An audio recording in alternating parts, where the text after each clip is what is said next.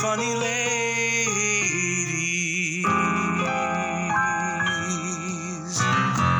Hello. Hello.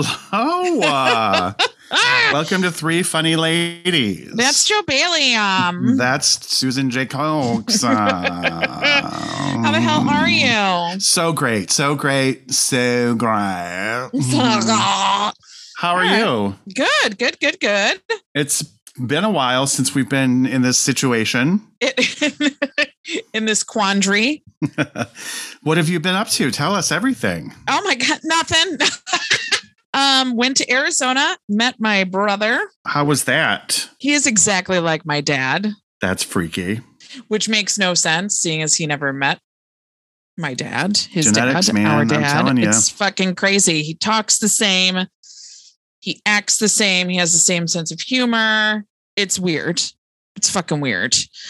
We didn't really do anything. We just kind of hung out. That's good, though. Get to know each other.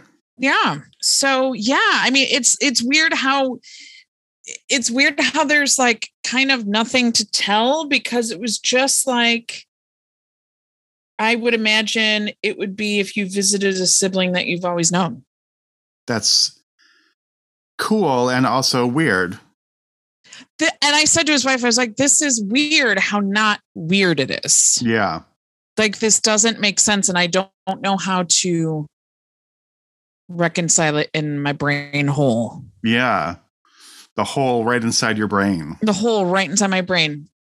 I also went to, because he has two daughters, so I have two nieces. I went to my niece's graduation, and the whole time I was like, I don't feel out of place. I don't feel like I shouldn't be here. I don't feel like this is weird. It was very strange. Have you talked to them since you've been home? Just the day I got home, sort of like, hey, I'm home. And then his birthday was Sunday. Mm-hmm. So I wished him a happy birthday. So I haven't really spoken to them since then. Okay. Because he's gone back to work and stuff like, life is carried on. Sure. Was he off the week that you were there? Yes. Oh, yes. That's nice. Yeah. I just discovered that I lost my state ID. So I have to replace that. How did you do that? I don't, because, you have to show it at the airport. And then I think I was just lazy. And instead of putting it back, I threw it on the ground and threw it away. I was just like, you know what? Fuck this. I got to put it in my wallet. Ugh. No, well, I would rather go through the trouble of paying for it to be replaced in an office. Because you can't replace online. You want to know why? Why? You have to put your state ID number in, which is on your state ID, which I don't have. Do you see the problem? How does it differ than when you go in? Because when I go from scratch, basically. I see. Yeah. So yeah. Well, it's always fun going to the DMV. Yeah. So it was great. Like, one day we just spent watching Bullshit the Game Show. Mm-hmm. We saw Top Gun together. Which is a fabulous movie. Yes. Yeah. It was just weird it was weird how not weird it was. And you had a better time in Arizona than before? Yes. I didn't realize there was a nice part of Arizona. What city? Something I don't know. Sierra Vista. Right. Yeah, I don't know it. And apparently my parents lived in the desert. I thought all of Arizona was a desert. Listen, I don't fucking know. Okay. So my parents chose to live in the Devil's Armpit. My brother does not. So it was like, it just felt, it wasn't too hot. It was weird. Like, the whole thing was weird and not weird. So yeah. Well, lovely. I'm glad that it worked out so well. I mean, I feel like I should have more to say, but I just don't. It was just like going to visit a sibling I've known.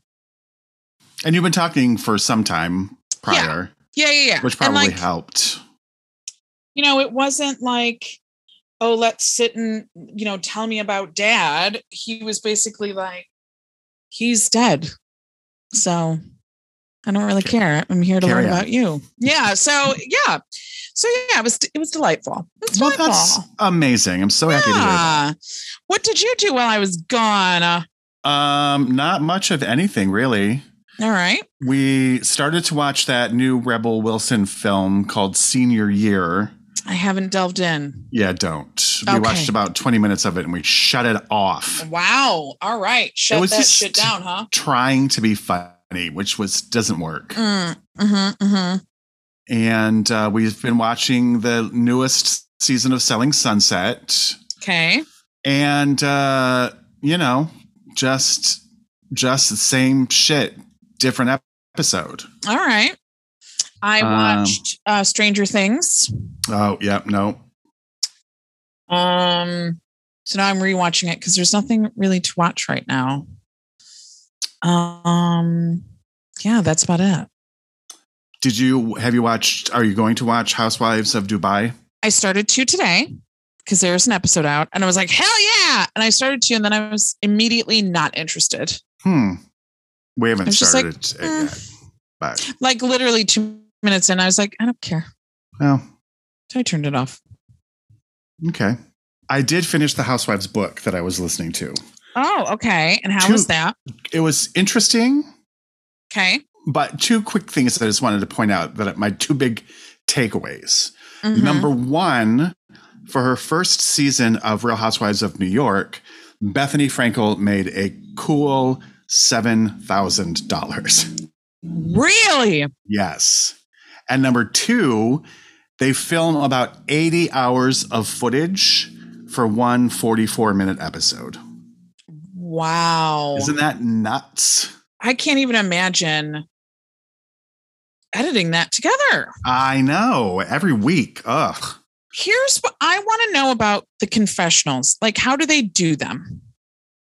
Like, do they show them? See, that's what I want to know. The only thing that I remember about the confessionals is that now they do them in front of green screens. But I don't remember anything else about when they do them or anything like that.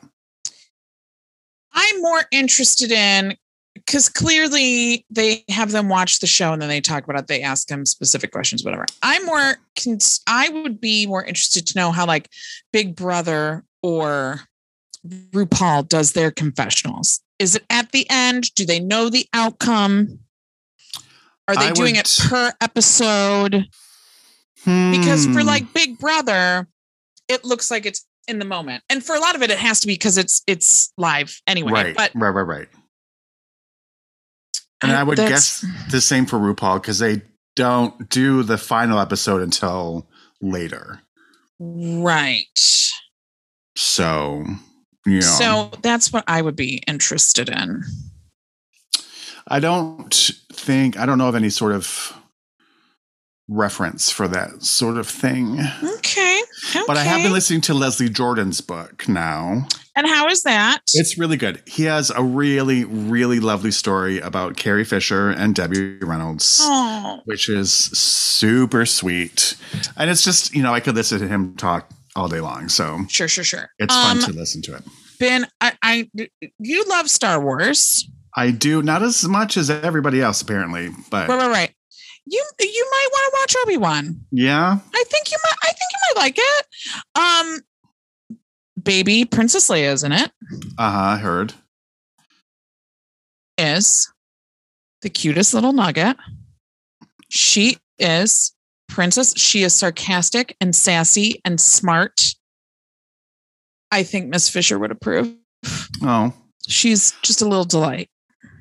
The thing about Star Wars for me now that it's with Disney is I feel like it's becoming Marvelized, and there are just too many of them, and I don't know where to keep.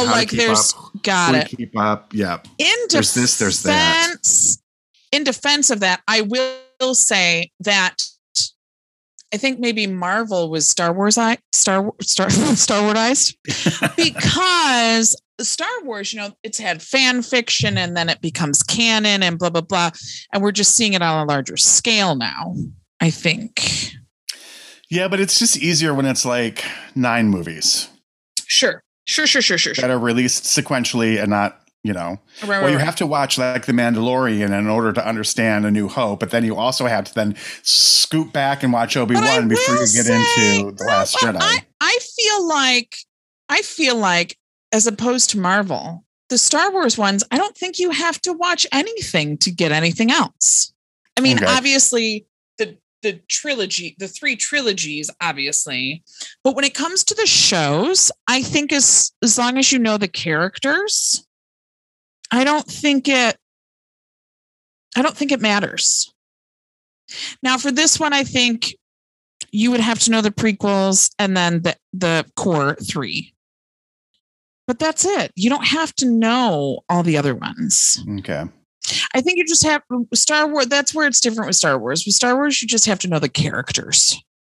With Marvel, you do have to be like, to understand this movie or to get the full experience of this movie, you need to watch 10 other shows and 10 other movies. And this isn't like that. Okay. So I would say that. Okay. Well, maybe I'll give it a whirl then. And just the little Leia is just so precious. Tell you something, there's nothing more toxic than a Star Wars fandom. Because these dude bros now have a fucking problem with a child. Why? Because she's a female child and they don't find her hot. So there's nothing to like for them, right? So they think she's annoying and stupid, and that's not how Princess Leia would act. And go ahead. No, you said a child, and I just envisioned a little Yoda child. So it was took me a minute to catch up there, but I'm with you. And then the main bad guy is an African-American woman who has the coolest name ever. Her name is Moses Ingram. Yeah, I heard about this. And they don't like her. Well, you don't like her because she's black and she's a woman. I don't like her because her character is evil, which means I like her because she's doing a good job. But you know what I mean. I don't like her character. You love to hate her as opposed to just hate her. Right. So it's like, come on. Like when Ewan McGregor has to get on social media and be like, don't be racist. There's a problem. There's a problem with you. So yeah, Star Wars fans are the worst. Anyway, that's my rant on that. We have an email. We do. Is this the one from Joelle? It is from our dear friend of the podcast, Joelle. Can I just tell you something? Mm-hmm. I just went through all of Matt's emails because I swear to God, at some point he gave us his phone number because I was going to call or text him and ask if he was okay. Oh. And I'm not joking. Did you find it? I did not. Okay. Matt, buddy, what's going on? I just feel like that ship has sailed now. You think he just got bored of us? Yeah. Yeah. Yeah. It's been 2 months now, so maybe he's just moved on. 1 month. A month and some change. Well, but yeah. Listen, Matt, or anyone who knows Matt, if you know, if he's moved on, that's fine. Just let us know. Yeah, and go with God. Go with God. One with Christ. All right. Do you want to read it? Do you want me to read it? What's happening? I got it here. Okay. So he says, "Hey, ladies." Oh, the subject line is, "Why do you hate ducks?" "Hey, ladies, been catching up with ya, and I have to say the battle to see who is the worst of the worst went off well between the two Cheers ladies. Rhea Perlman certainly has them both beat. Moving on. Thank you so much for the Roar episode. I'm so glad you went on that journey. The girl who solved her own murder was one of my favorites as well. I found the series so intriguing. Keep up the good work." Oh. A side note about ducks. I thought of that episode more of a study on being alone rather than it being about duck dating or duck fucking. But that is what I like about that episode, while the other ones seemed rather obvious. The duck fuck, which I didn't realize he was going to use, was much more open to interpretation. Now, every time someone posts a pic giving duck lips, moving on.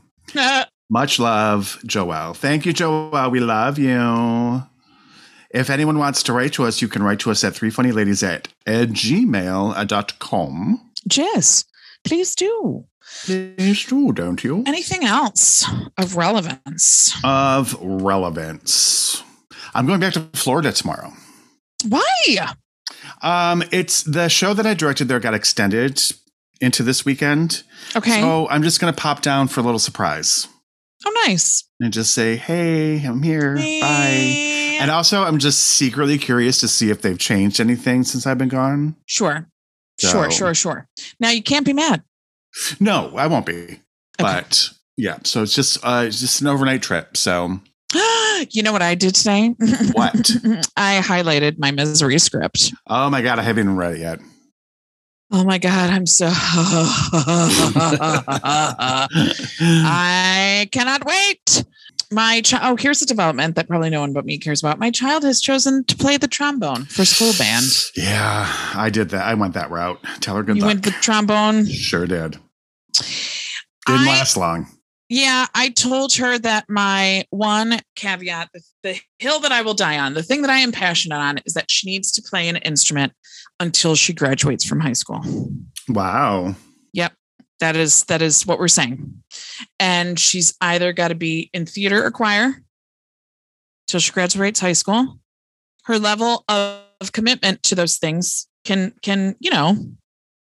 be different depending on what her likes are, but she has to be involved till she graduates.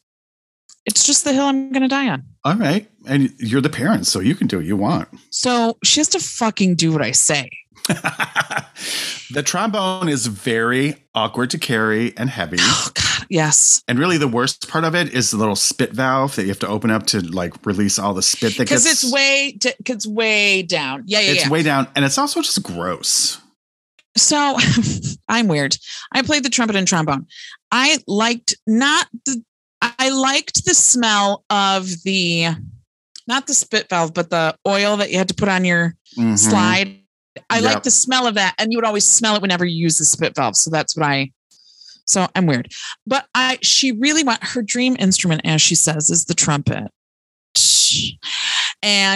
But she found it because what they didn't do this when I was in school. They fitted children for instruments. So the kids told them what instruments they wanted to play. And then they had them play each instrument basically to test them.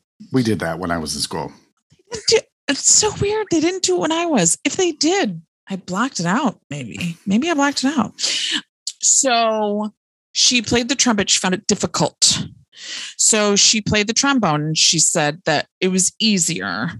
And then for some reason, it wasn't on her list, but they handed her a clarinet and she goes, I was very good at it.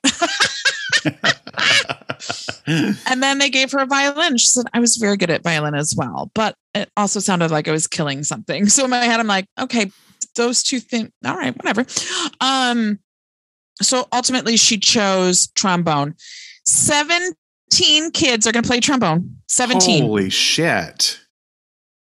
20 trumpet players. Wow. 14 clarinet players. Oh my God. Only 6 flute players. Oh, that's weird. Right? I was like, all these children are stupid because they're not thinking long term. Okay. You're not thinking about carrying that son of a bitch to and from school. Yeah. You can put a flute in your coat pocket. Yeah. It's lighter than your lunch. Yeah. Like you can stick it in your backpack. Be done. And I told her, and I was trying to give her all the facts without leading her in a specific direction. I'm like, just so you know, it's heavy and it's long and it's awkward. She didn't care. She didn't care. I was like, the clarinet's smaller. Sure you don't want no? Okay. So that's what she's very excited, but her dream is the trumpet. So her plan is she's going to play the trombone until she's mastered it, which will give her the confidence to do the trumpet. Well, at least she's got goals. She's got a plan. So she's going to be in 5th grade. Isn't that crazy? That's crazy. Yeah, that's crazy. That makes no sense. So anyway, that's really it for me now, I think. Well, shall we dive in? I have a very long report to give. Let's dive. Let's do it.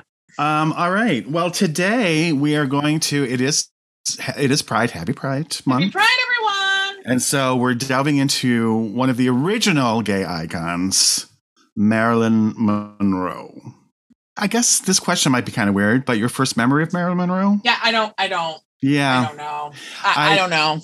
When I was in high school, we had gotten a VCR when I was in 9th grade. Okay. And so I went on like a old movie kick. So I discovered her around then, and I was like completely in love with her when I was a senior in high school. I had a little pin that I wore on my shirts and stuff like that. I was one of those. That's amazing. Okay. Was one of those types. Okay. But so my information has come from, of course, Wikipedia. I also watched a 4-episode series on CNN called Reframed, Marilyn Monroe. Oh, wow. Okay. And from an article in Vanity Fair. This documentary series was really interesting. Ellen Burstyn was on, and Mira Sorvino and Amber Tamblyn. It was narrated by Jessica Chastain. So her closest friends. Yep. So it was interesting. But so Marilyn Monroe was born Norma Jean Mortensen on June 1st, 1926. Yeah. Nice. So she would have been 96. Wow. No, that's not right. It's math and quick math, and I can't do that. Sure, whatever. I'm going to believe whatever you have to say. She would have been 477. 96. She would have been 96 this year. So she was born at the Los Angeles County Hospital. Oddly enough, that is located in Los Angeles. All right. In the state of California.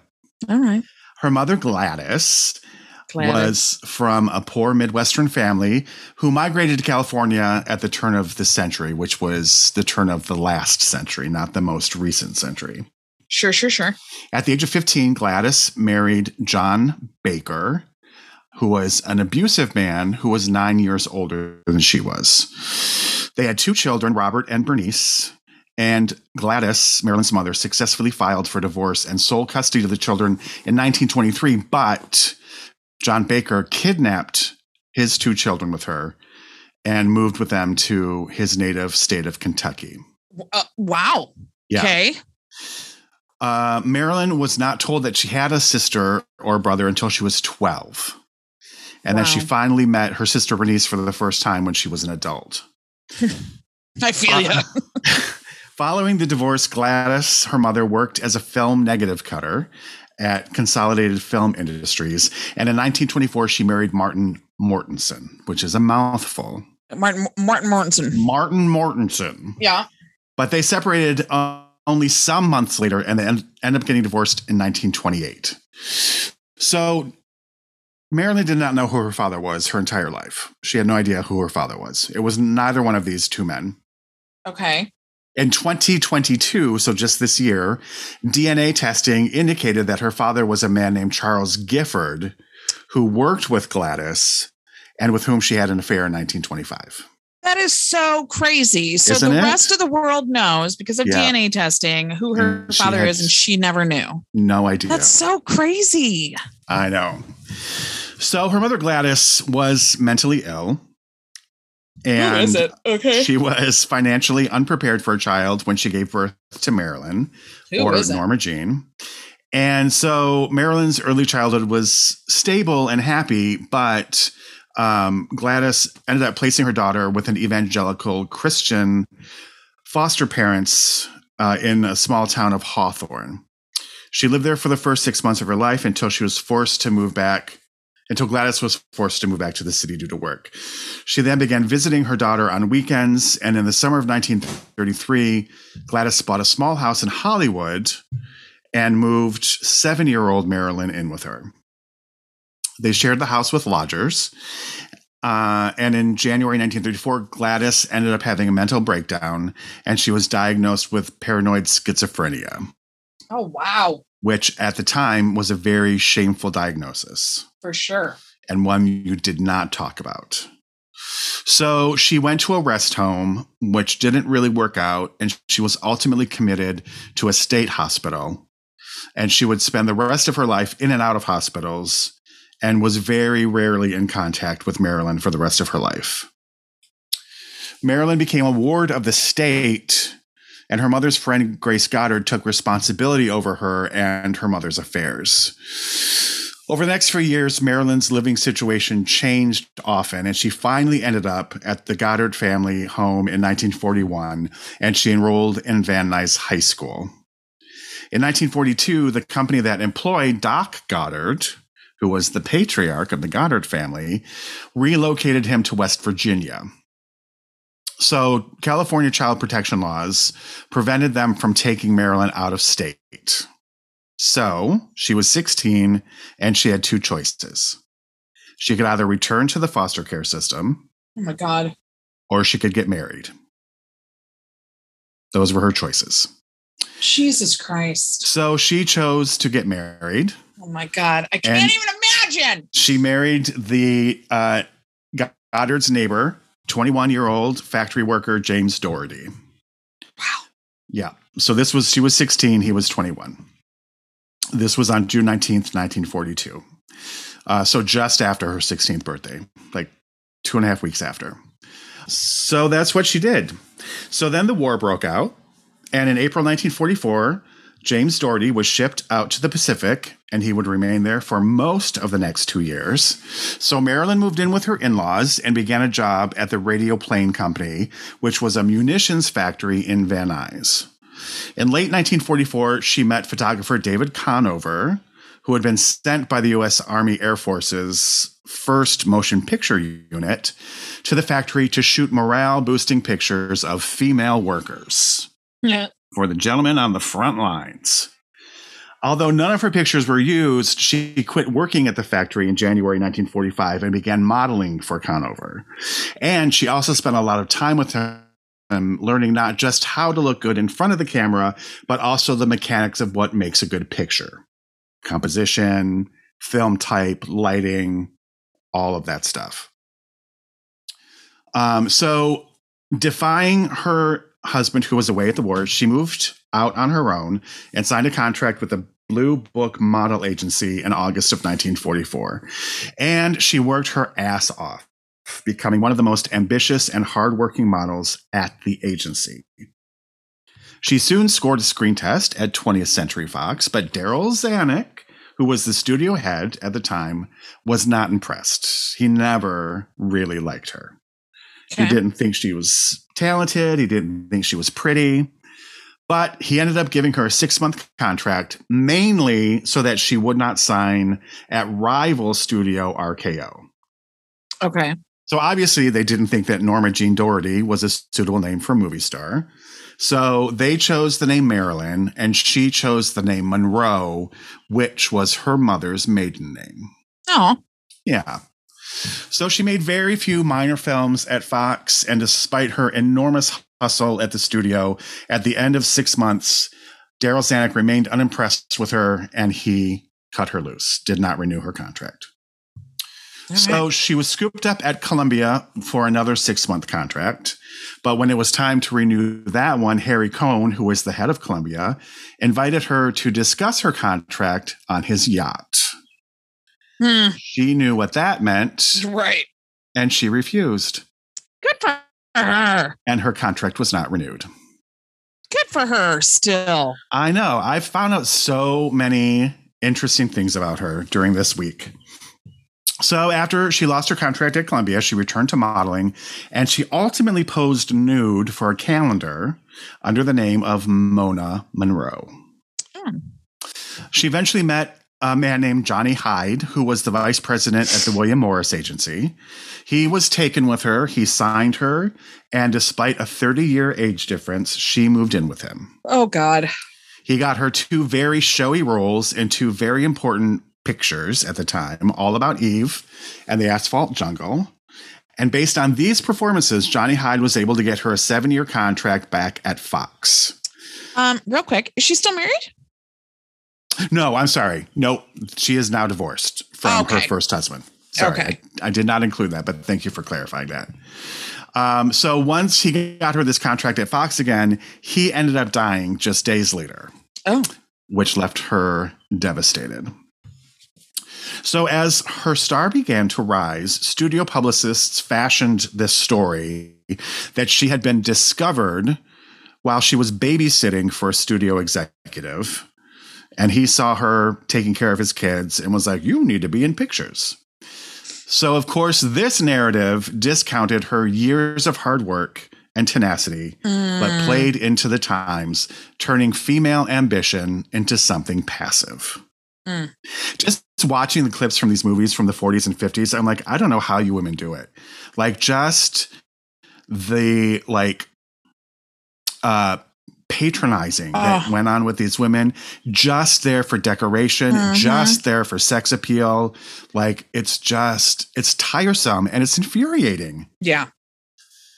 So interestingly enough, she then authored an article in the Motion Picture and Television magazine called Wolves I Have Known.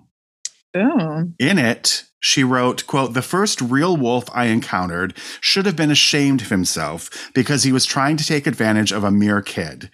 He gave me a script to read and told me how to pose while reading it. All the poses had to be reclining, although the words I was reading didn't seem to call for that position." Though she did not name check anyone specifically, her decision to put her name on an article like this was a calculated risk. Sadly, this ahead of her time outspokenness is a forgotten footnote that has been glossed over in favor of salacious tales of her sexual exploits with other stars.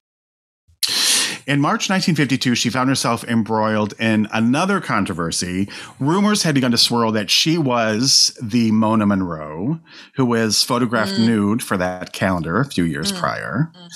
Now, this was the sort of scandal that was potentially career-ruining at the time. Okay. So the studio decided to float the story that she was young and needed the money.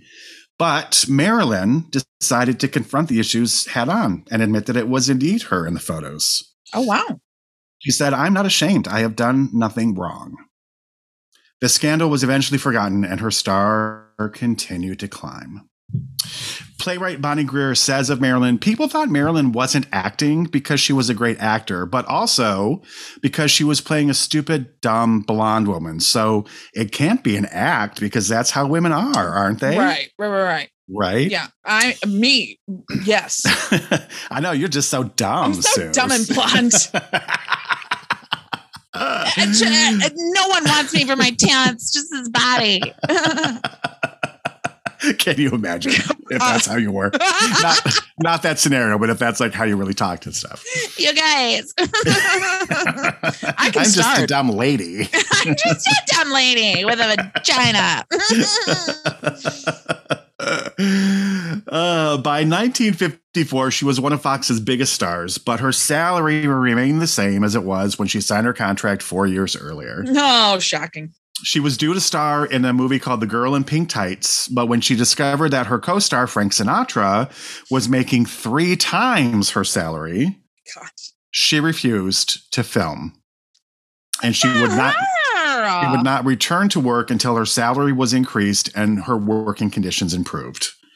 You don't hear this stuff about her. I know. You just hear how stupid she was. Yeah. Zanuck, who still did not care for her, suspended her. So she left Hollywood. She got married to Joe DiMaggio. They decided to combine a honeymoon and a business trip to Tokyo because, they love baseball over there in Japan. So while they were there, she received an invitation to travel to Korea to entertain the troops. Okay. Because the Korean War was happening at the time. So she said yes, and she entertained over 60,000 Marines over a 4-day period. Wow. She got such acclaim and publicity for her time in Korea that Darryl Zanuck had no choice but to give in to her and meet her demands. Oh, look at that. However, Joe DiMaggio did not like sharing his wife with the public. And when her next film required her to stand over a subway grate while gusts of air blew up her skirt, he was livid. Oh, Jesus. Get over it. This was filmed late at night in front of tons of spectators in Manhattan. And director Billy Wilder filmed the scene over and over and over again. And Joe DiMaggio got angrier and angrier. And shortly after that, their marriage was over. Oh, see, that's so dumb. Yeah. In 1955, Marilyn brokered an appearance for her friend Ella Fitzgerald to play at the Hollywood nightclub, the Macombo. They didn't want to book her, and while race probably most certainly played a small part in their hesitance to sign her, it was mostly that Ella was fat and unglamorous, and they did not want her on their stage. Marilyn told them that if they booked Ella Fitzgerald, she would be in the front row every night, and that would be certain to draw the press. And that is what happened. She was a fucking... what the hell? Why? Oh, my God. I know. That same year, 1955, she ended up breaking her contract with Fox and she moved permanently to New York City. She announced her intention to start her own production company, Marilyn Monroe Productions, with photographer Milton Green, and the press met her announcement with much derision, saying that she should stick to what she knows. A blonde bombshell has no business starting a production company, and hardy har har har, isn't she cute and funny? She immersed herself in the world of the Actors Studio and started studying very seriously with founder Lee Strasberg. And she also started dating playwright Arthur Miller. Oh, right. On New Year's Eve, 1955, Monroe and Fox signed a new 7-year contract as Marilyn Monroe Productions would not be able to finance films alone. And the studio was eager to have Marilyn working with them again. So Fox would pay her $400,000 to make 4 films, and they gave her the right to choose her own projects, choose her own directors and cinematographers, and she would be free to make 1 film with Marilyn Monroe Productions per each completed film for Fox. Okay.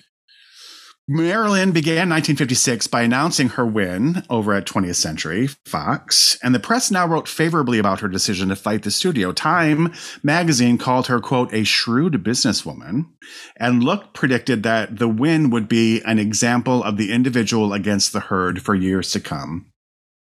However, in contrast, her relationship with Arthur Miller prompted negative comments, such as Walter Winchell, who stated that America's best-known blonde moving picture star is now the darling of the left-wing intelligentsia, and someone who had been called before the House Un-American Activities Committee for his ties to the Communist Party. But despite the bad press, they were married on June 29th, 1956.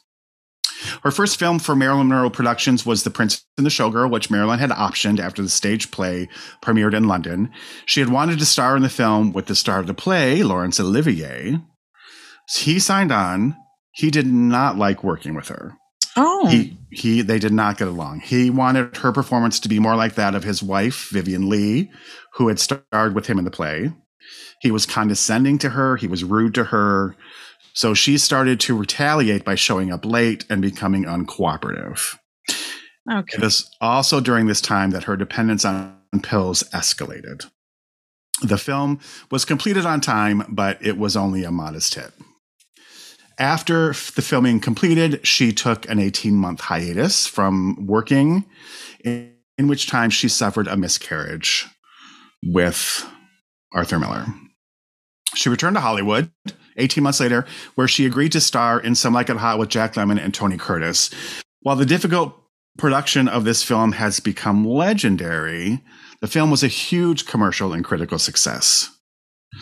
Arthur Miller wrote the screenplay for her last completed film and based Marilyn's character partly on herself. The production did not go smoothly, with Arthur Miller rewriting portions of the script throughout filming, seemingly dumbing down her character and working out problems within their marriage in his script. They separated after filming completed, and Marilyn obtained a Mexican divorce in January 1961. While filming her final picture, Marilyn flew to New York in May of 1962 to sing Happy Birthday to John F. Kennedy, the President of the United States, with whom she was probably having an affair. She returned to Hollywood to resume filming on Something's Got to Give, but Fox was also at the same time filming Cleopatra with Elizabeth Taylor, and the costs for that were escalating sky high. So they shut down production on all of their other films except for Cleopatra and Something's Got to Give. But when Marilyn returned to Hollywood, she was often sick. She missed a lot of work, and she was eventually fired from the picture and replaced by Lee Remick.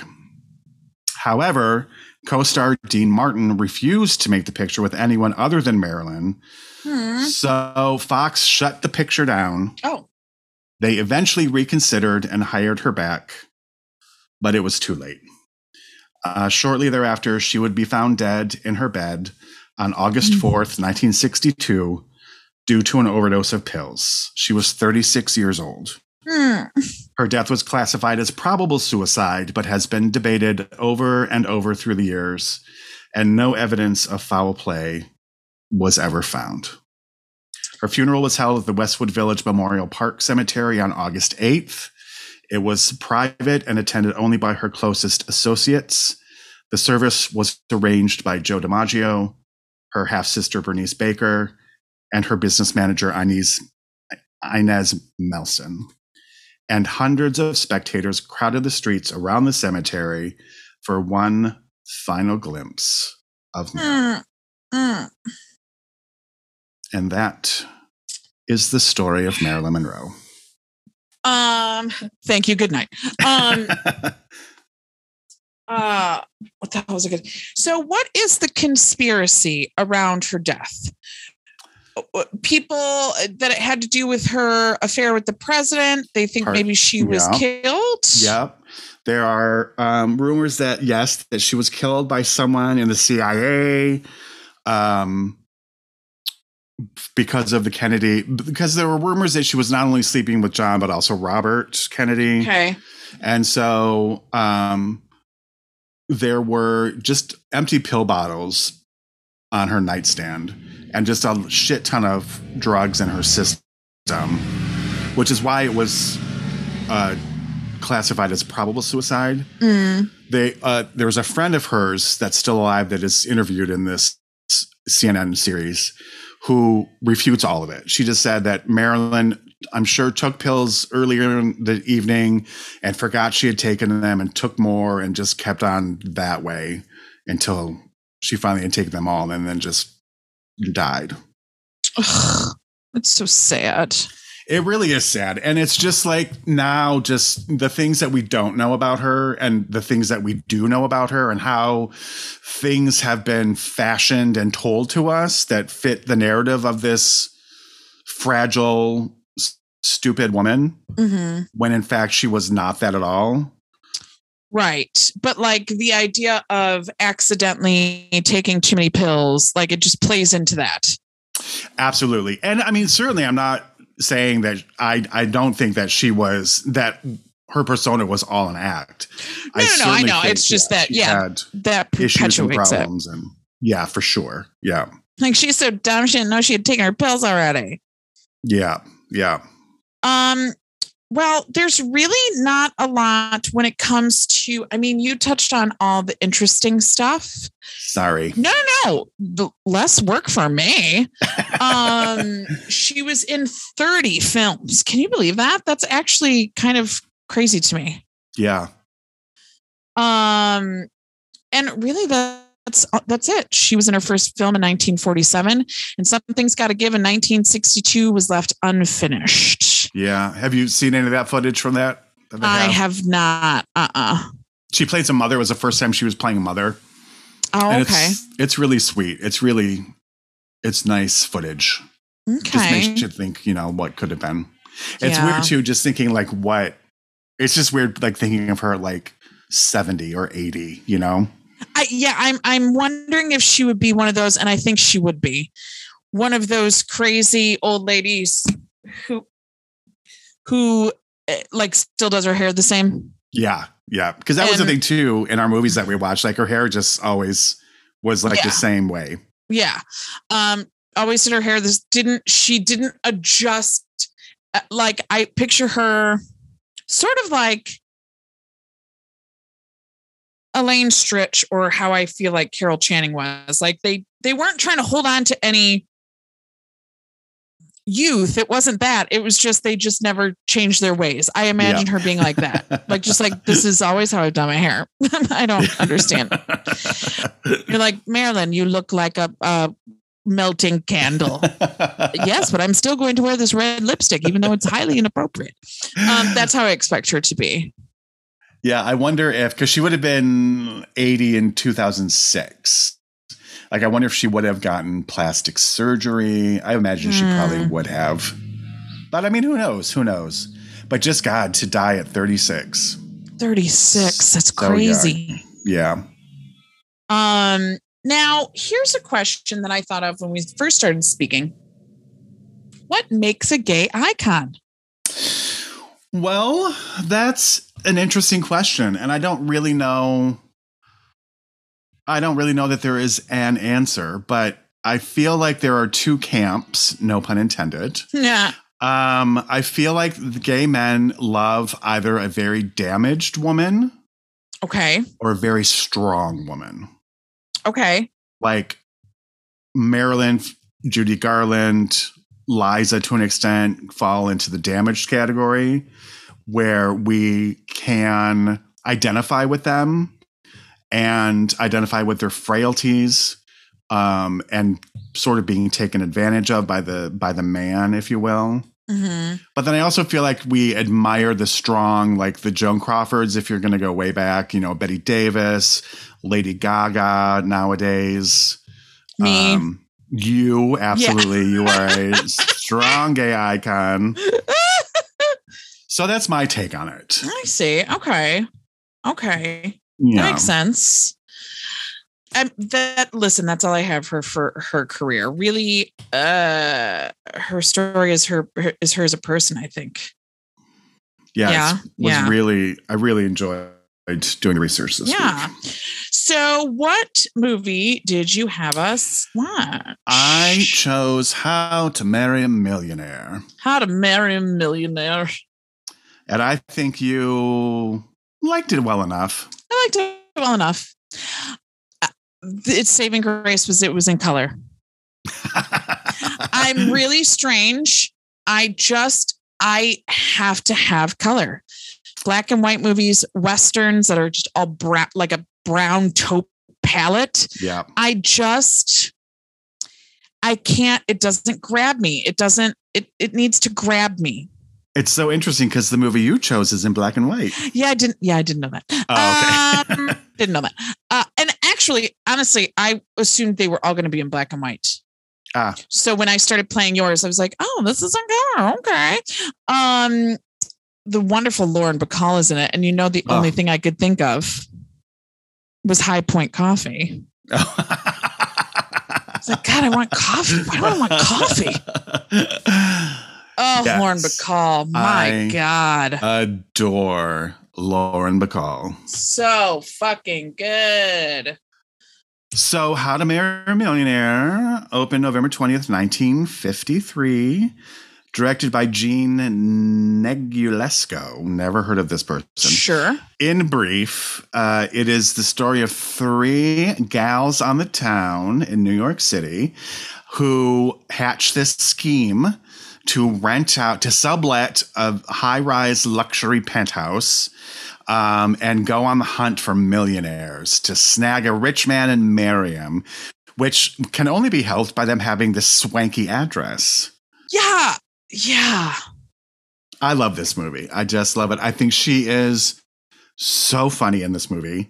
She plays Pola, who wears glasses, but will not wear them around men. Mm-hmm. And so there's some physical comedy that she does.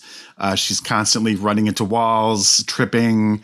When they were doing that weird fashion show, which we'll get to, because that was weird. And she ran into, I was like, oh my God. I loved when they were at the restaurant and she was following the guy and then the waiter walked by and she started following him instead. Yeah, I just adore. I think she's so funny in this movie. And then Betty Grable is the third. I don't really know Betty Grable that well. I think this is probably the only Betty Grable movie that I've ever seen. I was looking her up today, though. It's interesting. She stopped making movies in like 1958, and she didn't die until like 83 or something like this. So I'm very, very intrigued by her life story. But yeah, it's a silly romp. It is. It was the second film ever released in CinemaScope. Which was a widescreen format that Fox hoped would draw audiences back to theaters just as television was beginning to cause losses in the movie theaters. Despite mixed reviews, this was her biggest box office success at that point in her career. Okay. It was adapted from two stage plays that they put together into one screenplay. Interesting. Yeah. It was one of the first films to have its score recorded in stereo, which is the only reason that I can think of to justify that opening. 8 minutes of just an orchestra playing. Just an orchestra playing music. Just an orchestra playing 8 minutes. And 8 minutes. You get that song after that over the credits that goes on for a few more minutes. I was like, what's happening? Why is this happening? Why are we here? Yeah, what have I done? I was wondering the same exact thing. And then when I read that, I'm like, oh, well, that probably makes sense. Yeah. Just to show off a little bit, but that was long. It was 8 minutes. Nothing is good for 8 minutes. No, especially when you're just sitting watching a movie of an orchestra. Right. It became a sitcom in 1953, starring Barbara Eden. Interesting. Which ran for 2 seasons, and this will be a nice segue back. It was nominated for an Oscar for Best Costume Design. Oh, nice. Okay. So, and I love the costumes, but holy crap! All right, yeah. The Cuckoo modeling fashion show. First of all, okay, another problem I have with old movies is they're so. It's what I admire about them and what confuses me. It's like nothing happens, right? And it's all so important, though. Does that make sense? It does. Yes. Having this movie freshly in my mind, yes, that makes total sense. It's like, what I don't understand why we're here. So I didn't even know, like, you find yourself going, who is this guy? And why am I watching him? Furthermore, how did the 3 of them get this same modeling job? Thirdly, is this how people shopped? Who is he shopping for? I didn't feel like that was ever clarified. Well, that was thing. That is how people shopped. The rich people. They just had a fashion show, and then they went and sat on literal purchase. And then he was like, I don't like any of them. Good day. Right. And they're like, well, are you sure? Yes, good day. Like, well, this was a waste of time. Right. Like, he just didn't waste 20 women's time. Like, they didn't have something better to do. Can't you just walk through the sales floor and look at mannequins? This is what I'm saying. I was like, wow. I don't understand what's happening. And right. And they're all there. And it wasn't listen, if this was like Project Runway or something, I'd have some questions. It wasn't a cohesive collection. No. Yeah, it was just random pieces. So, but when she ran into her little perch, oh my God, it was sick. And I knew it was going to happen. And I still was like, oh, that's so funny. Also culturally inappropriate. Several of them. Yes. Mm-hmm. Yeah. I will say this. They made smoking look so glamorous. Oh, I know. And I loved when Lauren Bacall would smoke, but she would have her arms crossed, but the cigarette was like here. I was like, oh my God. She got that tiny little waist. Also, it was so weird when she was talking to her elder boyfriend and he was like, how old are you? And she's like 40. And I'm like, oh, that's interesting. And he's like, more like 25. I'm like, oh God, she probably was. It's so weird to think of her looking like that, being 25 years old. Right? Because she just looks more like 40. Well, let's look it up because now I need to know. So yeah, they make, and the way they smoke, it's like their hand is very like, they don't have a death grip. You know what I'm saying? Yeah. And it's not like a fevered. It's like right. They don't need that nicotine. That's an accessory, baby. Absolutely. This is an accessory, and it's just oh God, I loved it. I didn't understand their scam. I mean, I guess so, but it was like, well, we're going to appear rich to get a rich man? But is that really what it is? That was, I think, yes, that's what it was. But here's the flaw in the system. Then don't invite men up to your apartment when you've been selling the furniture off. That was the other thing. They sell all the furniture and then the furniture's back. So they're selling it. They get a little bit of money. They buy the furniture back. They have to sell it again. They buy it back. They have to sell. So they're not getting, please be clear. They're not buying new furniture. They're buying the furniture that they sold. Yes. Very strange. It seems redundant, really. Yes. And then I love how when Betty Grable goes to the mountains or wherever, and the doctor diagnoses her over the phone. Yeah, with measles. Oh, that's measles. Oh, okay. Oh, she has a fever? Are her eyes watering? Oh, it's measles. This is what, and I'm like, don't measles have like spots or something? Oh, she's feverish. Oh, her knee hurts. Clearly measles. I was like, oh, she broke her leg. Like, I don't know. Make sure. Just come over and look at her. Could you just come over? I don't know. It seems like this is probably something you want to see.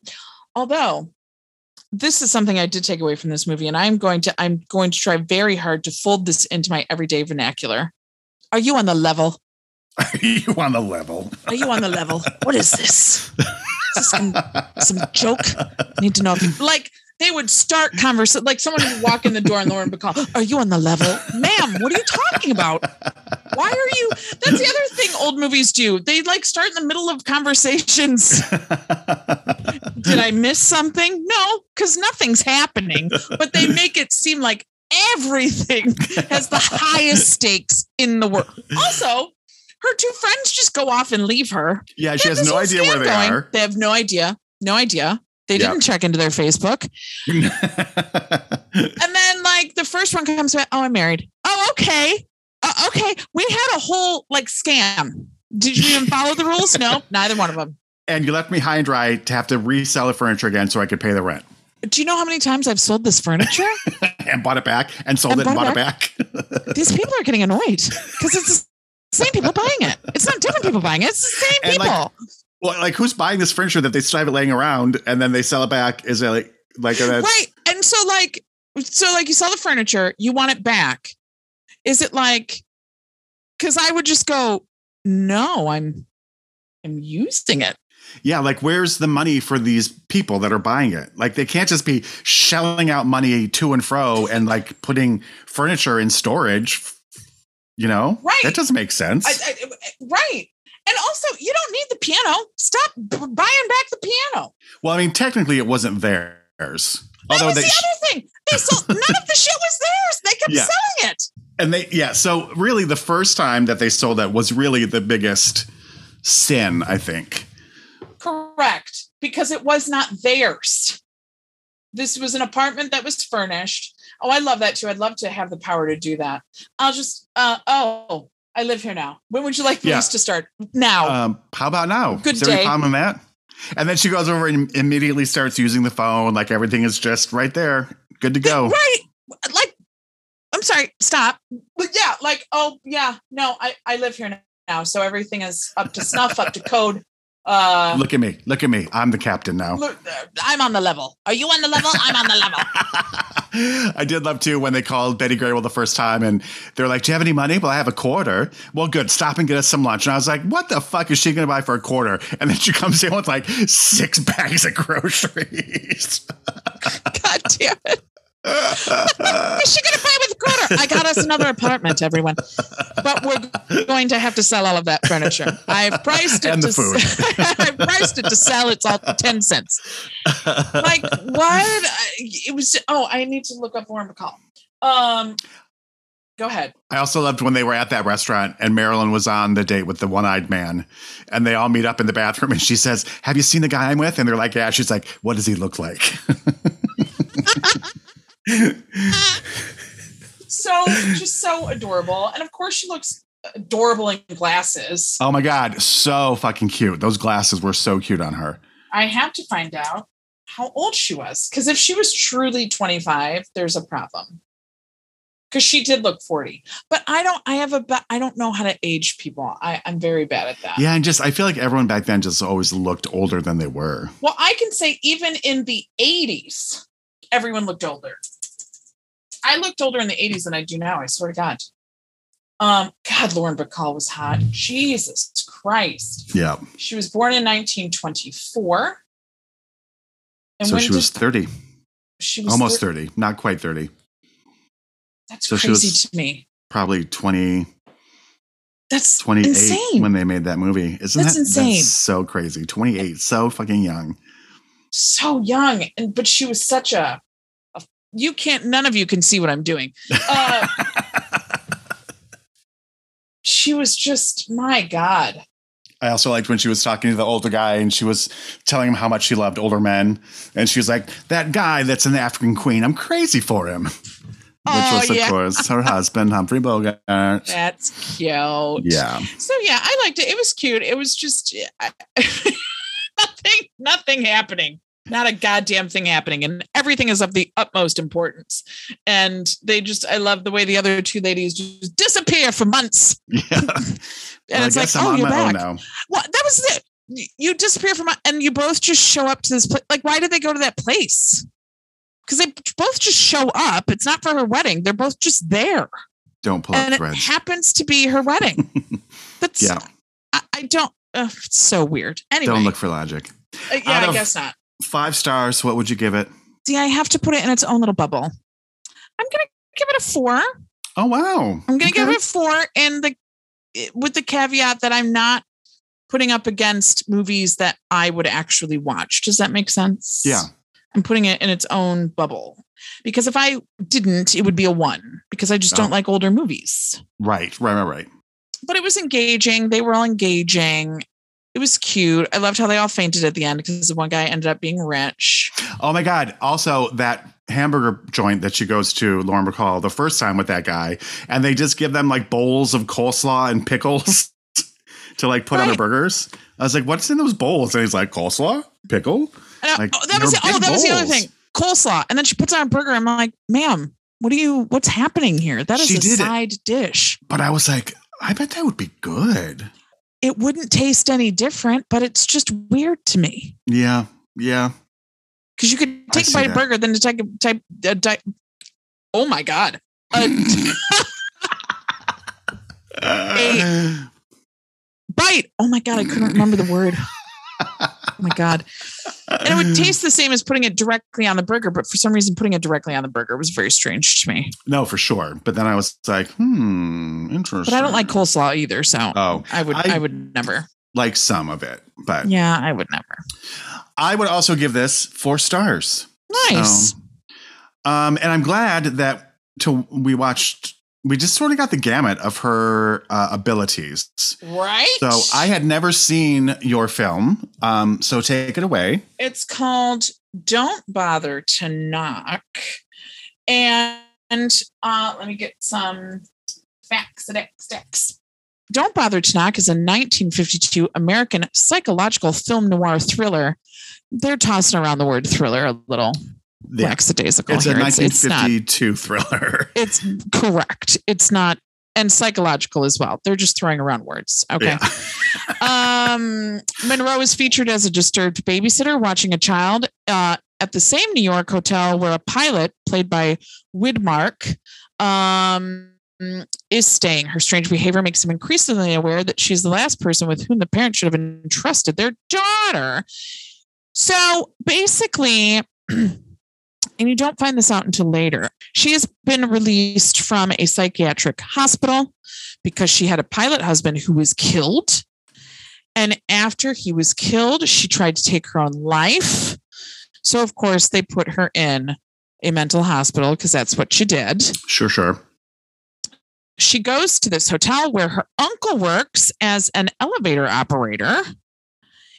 And it just so happens that these people in the hotel need a babysitter that night. So here's a job, stranger, that we've never seen. Here you go. It was so weird. And then she's trying on the lingerie and the jewelry and stuff of the mother. And this dude sees her from the room across how hotels are. They've got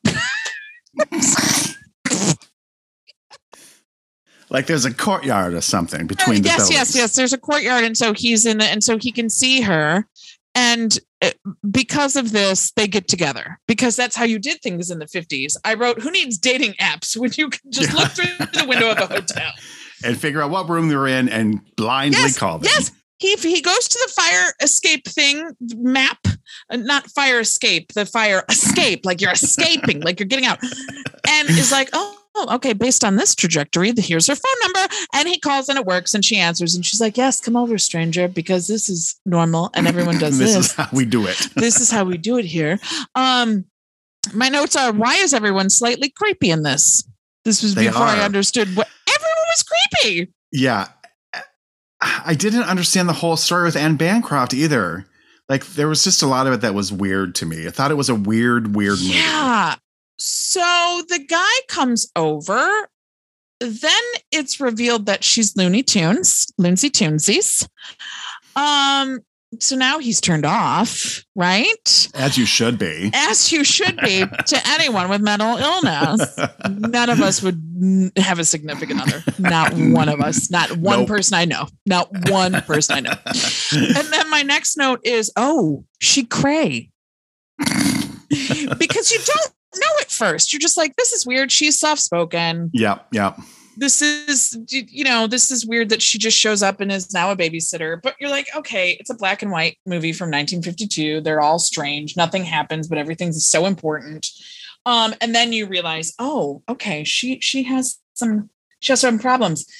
Let me tell you what my problem is. And what I really should be worried about is when they showed the scars on her wrists.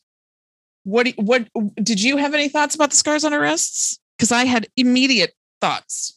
What were your thoughts? I was surprised, but my thoughts were, she went the wrong way. No wonder she didn't die.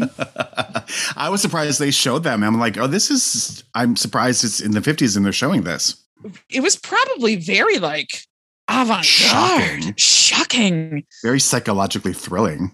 Yeah, that's why it's a psychological thriller. Look, somebody tried to take their own life. Ooh,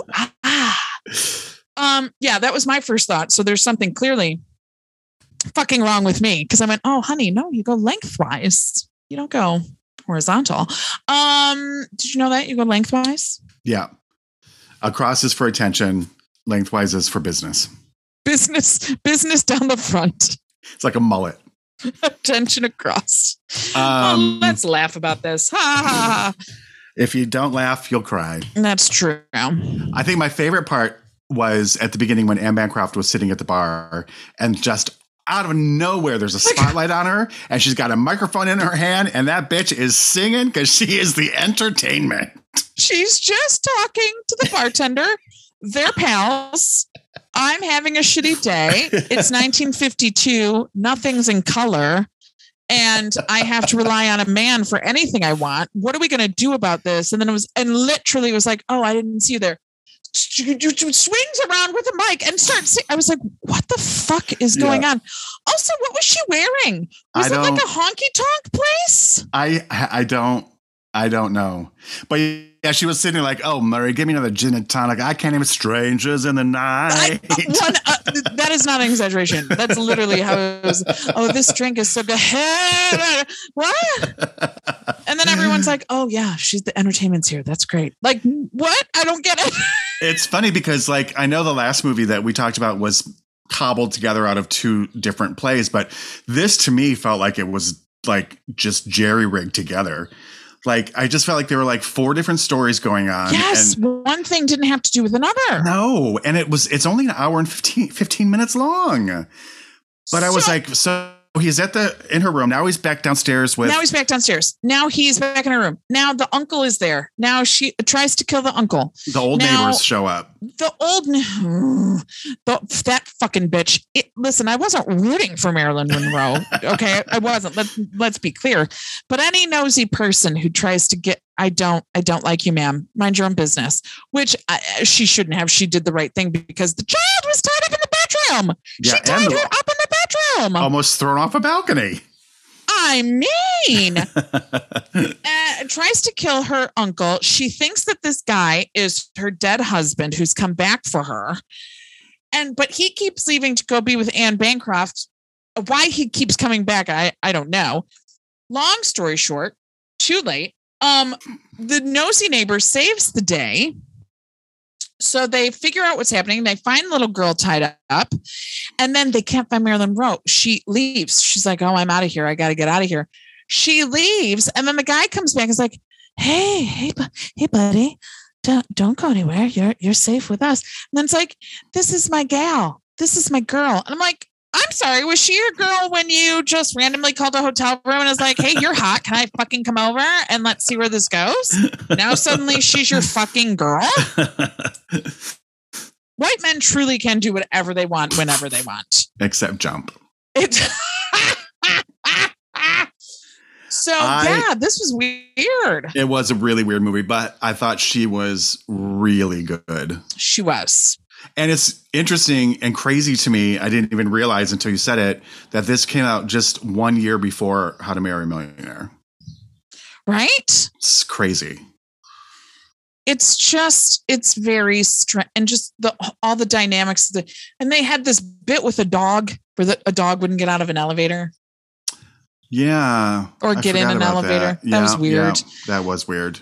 And the uncle, and then the second elevator operator was asking her question when she's going on the land, but he was asking her questions like, again, you can't see what I'm doing. It's not a visual medium, but it was as though he was very suspicious. It was like, someone's like, this is a psychological thriller. And he's like, I got you. Say no act more. Accordingly. Say less. So he's asking her questions without looking at her, like with this smoldering, like, I have secrets. He didn't. I thought that was going to go somewhere. It didn't. He was just an elevator operator asking her how her day was, but it was very creepily delivered. It was very strange. Yeah. And then the biggest takeaway was when he was like, this is my girl. I'm like, no wonder the bitch is crazy. Suddenly you have a girl? Okay, great. What would be your rating of this? I think because it's short and because she's so good in it, I would give it 3 stars. I'm going to go ahead and give it the 1. It fell into all the stereotypes of why I don't like older movies. It was black and white. It was nonsensical. It was 20 different people that had nothing to do with each other. It was weird. I think if it had been like 45 minutes longer, I would have really hated it. Yeah. But because it was so short, it was like in and out.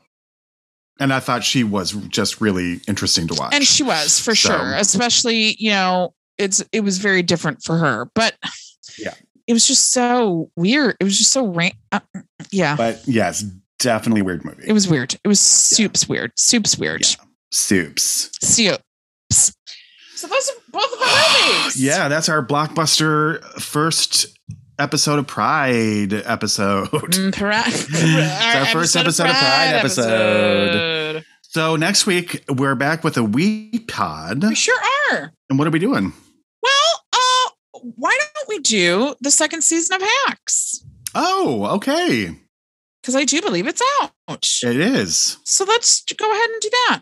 All right. You got it, dude. Awesome. You got it, dude. All right. Well, happy Pride, everyone. Happy Pride. Go do it in the streets. No one can stop you. This is your time. Your month to do it and not get arrested. But come July 1st, I don't want to see that shit anymore. You button that shit up. You button those pants. You take it inside. I don't want to see mesh tops. I don't want to see boas. I don't want to see any of that shit. Okay? Like he said before, write us at the3funnyladies@gmail.com. Follow us on Instagram, 3 Funny Ladies Podcast. Yeah. And we'll see you next week. Sure will. Okay. Bye. Bye.